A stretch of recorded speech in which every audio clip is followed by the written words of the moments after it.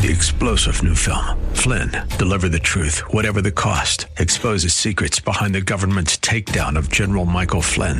Flynn knew what the intel world had been up to. He ordered the first audit of the use of contractors. This set off alarm bells. He told the truth. He was the most dangerous person for Donald Trump to hire. They had to get rid of Flynn.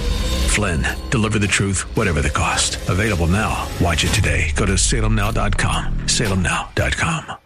And what we're told is a third of the angels in heaven followed him. And so God created this place called hell for the devil and his angels. It was created for spiritual beings. It was not created for human beings. Hell was never intended for you or anyone you ever know. Welcome to The Barnabas Effect with Paul Purvis, Senior Pastor of Mission Hill Church, a multicultural, multi-generational, multiplying church focused on shining the light and love of Jesus Christ like a city on a hill. You're invited to visit any of the 3 locations in Temple Terrace and Tampa. For information and locations, visit missionhillchurch.com. Now, with today's message, here's Pastor Paul Purvis. I want you to take your copy of God's Word and turn with me to the 16th chapter of Luke's Gospel, Matthew, Mark, Luke. We're continuing the series we've called Who's Your One? We're thinking about those people in our lives that need that relationship with Jesus Christ that changes everything, not only here, but for all of eternity. And what I'm about to share with you is one of the most difficult subjects from one of the most difficult passages that a preacher will ever preach. And so, as I always do, I've tried to bathe this in prayer and the study of God's Word. Every time I prepare for a message, the primary source is the Bible, the Word of God. You go to that passage and see, God, what would you say to me anew and afresh? And then thankfully, we live in a day where many Christ followers through a lot of generations have written commentary on these different passages. And now we live in a digital age where you can see where even some of our favorite communicators have talked about this. So I'm so blessed to come to this heavy passage with the help of folks like Dr. Tony Evans, who I love, and my personal mentor, Dr. Johnny Hunt, and another guy that I just hung out a little bit with this week, J.D. Greer, that God is using in a significant way. So I'm thankful for, and I hope you recognize it, that every time I stand before you, there's kind of a bubble of information that has come together so that we might communicate most effectively the truth that God has laid before us in the Scriptures. And today's passage is a challenging one because it deals with a topic that some preachers even never talk about. It deals with the reality of the biblical doctrine of a place called hell.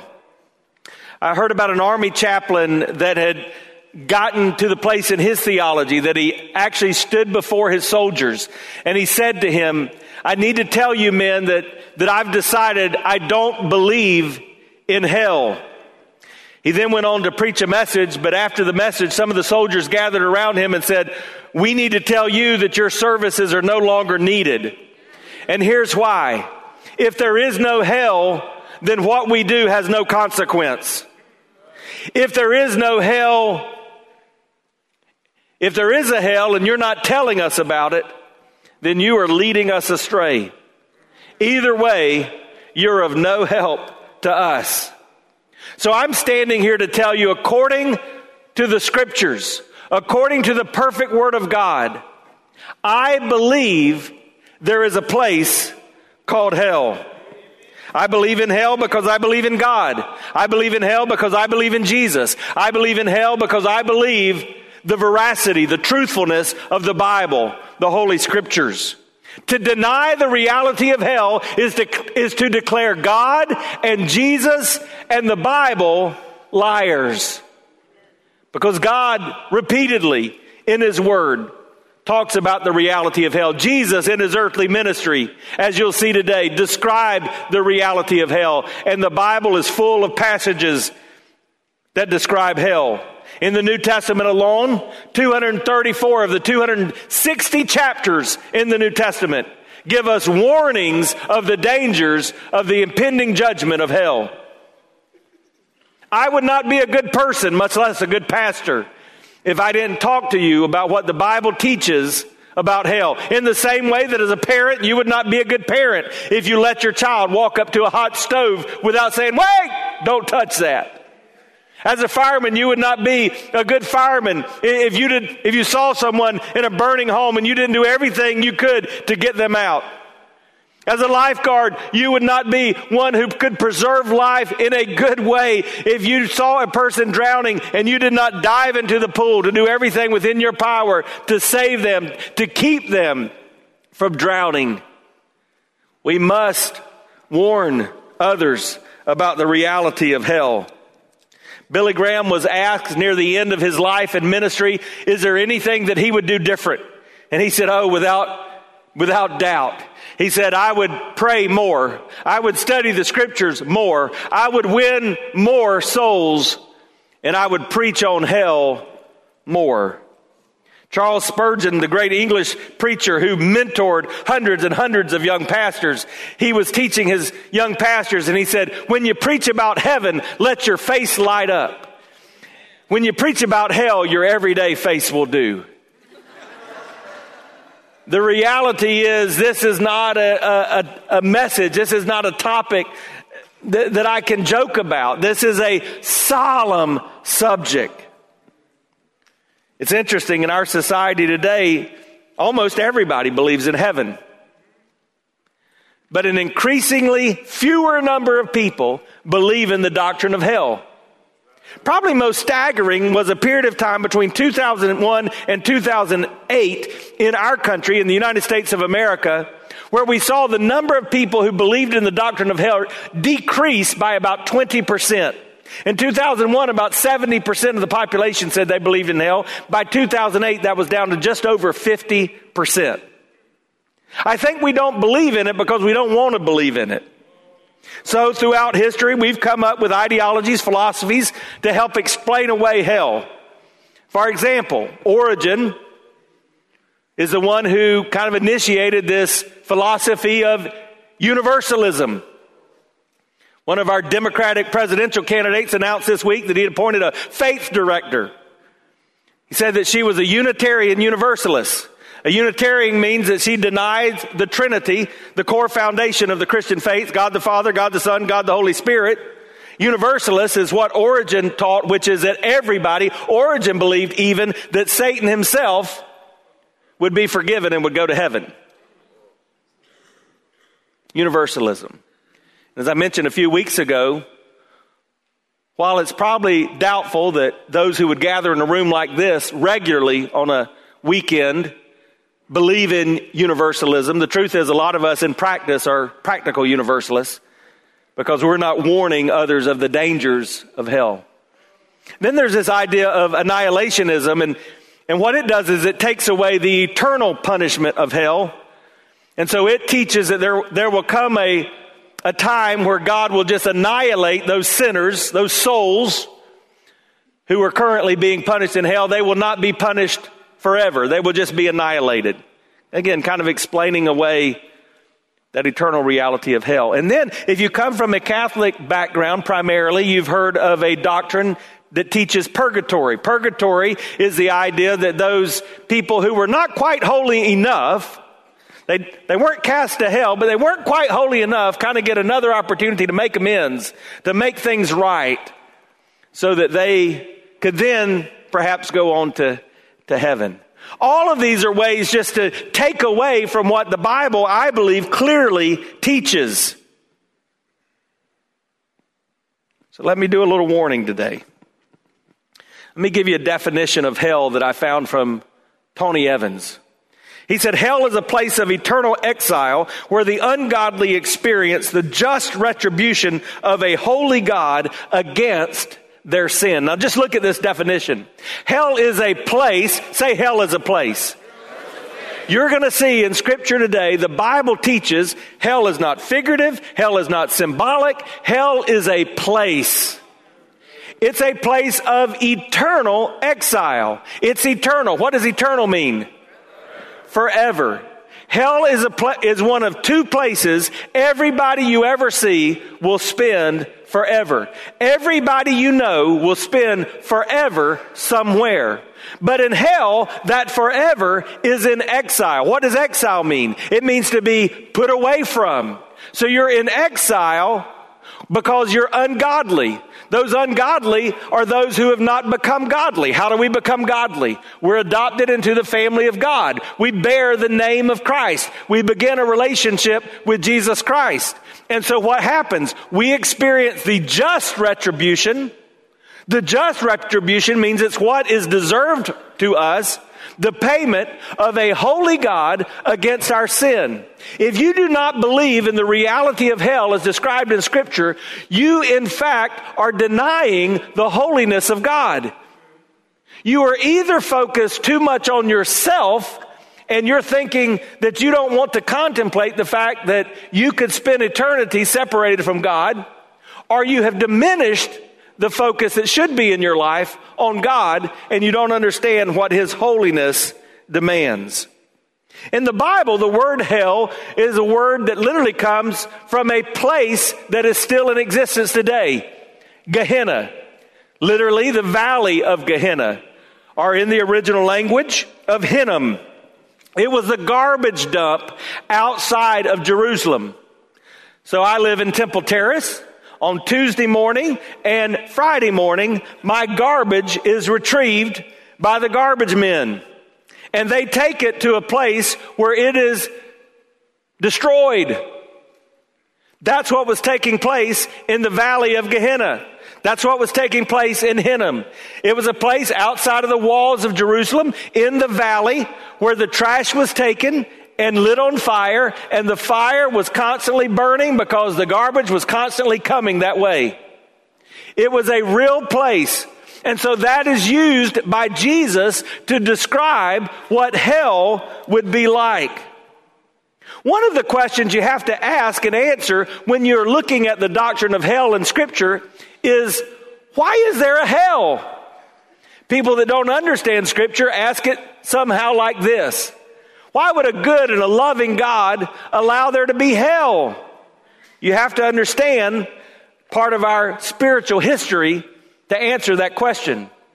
God prepared hell for spiritual beings.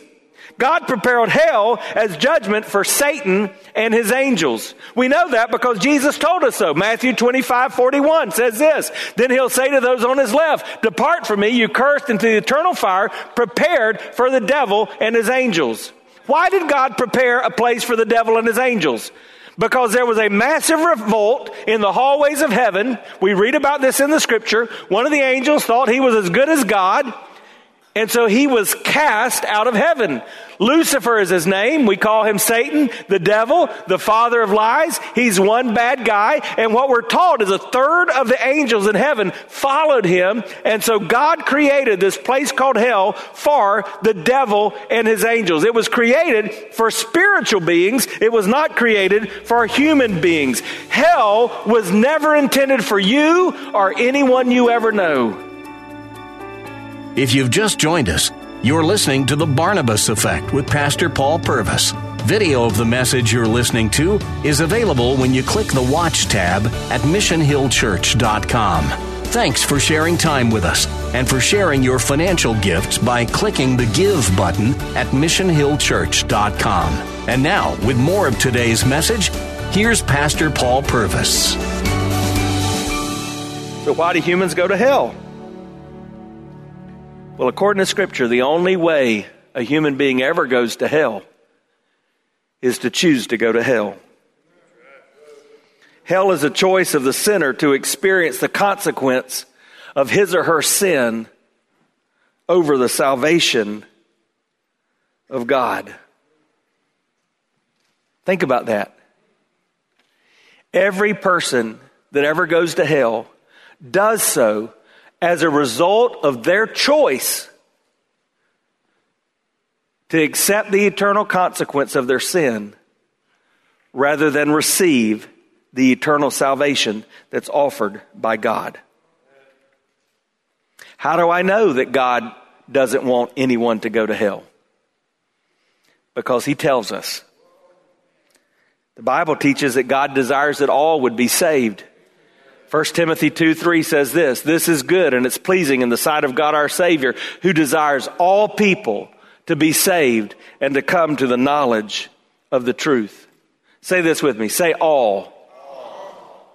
God desires that everyone you know, everyone you see, everyone that has lived, become a part of his family and experience eternity with him in heaven.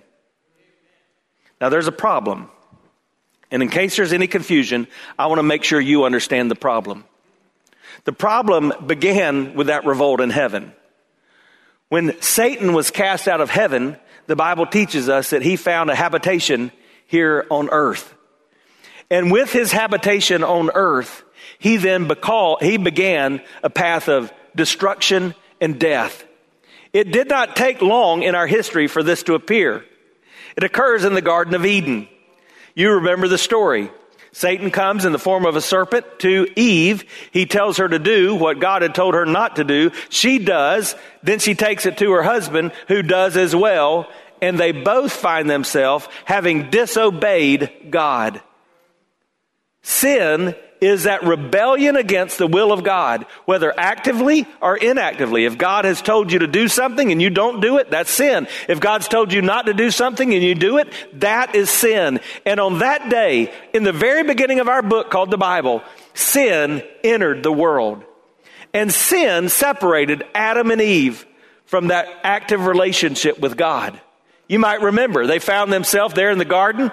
They were naked and they were afraid, the Bible says. Why were they afraid? Because they were exposed to God in a way they had never been exposed. And so they began to hide. That's what sin does. It causes us to distance ourselves from a holy God. And so the Bible taught right there at the beginning of the book that because of that sin, all of mankind would be stained and scarred by this reality of sin. Not just because of what we do, but even because of who we are. And the Bible teaches us that while we're all sinners, there's a punishment, a payment for that sin. And that right punishment, that righteous payment is death. But wait a second, we've got a conflict. God doesn't want that. He desires who to be saved? He desires all to be saved. So that's where Romans 5:8 comes in. I love this verse. It says, God shows his love for us and that while we were still sinners, Christ died for us. If you've ever heard the phrase gospel, that's the heart of the gospel. I'm a sinner. I need a savior. Jesus is perfect. He didn't need to die, but he did to pay the punishment for my sin and purchase a place for me in heaven. It's God's love for me that makes a way into heaven. That's his desire. That's what he wants. He took on the wrath of God so that we don't have to. That's what that very next verse says, by the way. Since therefore we've now been justified by his blood, much more shall we be saved by him from the wrath of God. I want you to think about the wrath of God for a second, because you can't understand hell if you don't understand the wrath of God. We like to talk about the love of God. I would much rather just love you into heaven. But I'm just telling you half of the story if I do that. The wrath of God reminds us that because God is holy, he simply cannot tolerate sin. That's why you have to understand when you sin, you may hurt the people around you, but your sinful acts toward them are never the same as your sinful acts toward God, because they are not holy, but he is. And because he is holy, sin angers him, and that anger is felt. It's his wrath. And on this side of heaven, sometimes we experience the passive wrath of God. What's the passive wrath of God? What's the consequence of our sin, right? So we see that all through Scripture. People who feared God, in the New Testament, people who followed Jesus, they still sinned, but they had consequence of their sin. You understand consequence? Our little girl's a little crazy, and she's full of questions, and she's She's always asking the question, so if I do this, then what? And I'm done with that game. And so I tell her, I'm not answering that. And she then answers it for herself. She will say, if I do that, consequence, right? Then I say, right. So be quiet. The Bible teaches that on this side of heaven, we experience and encounter the passive wrath of God, which means there are consequences even on this side of heaven to our sinful choices. But we have the opportunity, because of the grace and love of Jesus Christ, we have an opportunity to avoid the active wrath of God. Hell is the place where the active wrath of God is carried out for all eternity. But we only experience that when we choose that. I need to beat that into your heart today. Billy Graham put it this way: God will never send anybody to hell. If a man goes to hell, he goes by his own free choice. Hell was created for the devil and his angels, not for man. God never meant that man should go there. If you choose your sin over salvation, God will give you the desires of your heart. I heard Tony Evans put it this way. He said it's really that negative alternative to the sinner's prayer.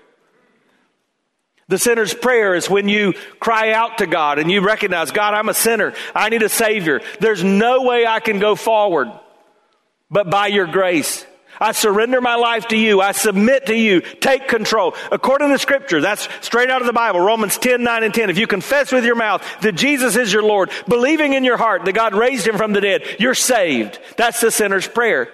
But the negative alternative to that is saying, no, I don't do that. So you might not pray this to God, but you're saying in response to that prayer, I choose to submit to my will. I choose to have it my way. See, there's only two options for eternity. You're going to be one of two places, and you can be described by these two phrases. One place is going to be inhabited by those people who say, thy will be done. Another place is going to be inhabited by those people who say, my will be done. God will give you the desires of your heart in this issue. And Luke 16 describes the story of one who God dealt with in that way. Now, theologians have debated whether or not this is a parable or whether this is an account of a true story that actually occurred. Here's what I would say to you about that. It doesn't matter. I think it may be a true story, just like the story of the Good Samaritan. Sometimes Jesus specifically identifies that he's speaking in parabolic fashion. He's telling a story to make a point. He doesn't do that here. He uses real names, so it very well could be a real story. But what we know either way is it describes accurately the consequences of denying Christ and being separated from God's holiness and subjected to God's wrath. So what I'm about to do is read this passage of Scripture. I'll then summarize it and call us to a place of action. But because of the seriousness of what we're dealing with, I'm going to invite you to join me once more, and let's ask God to cover this time in prayer.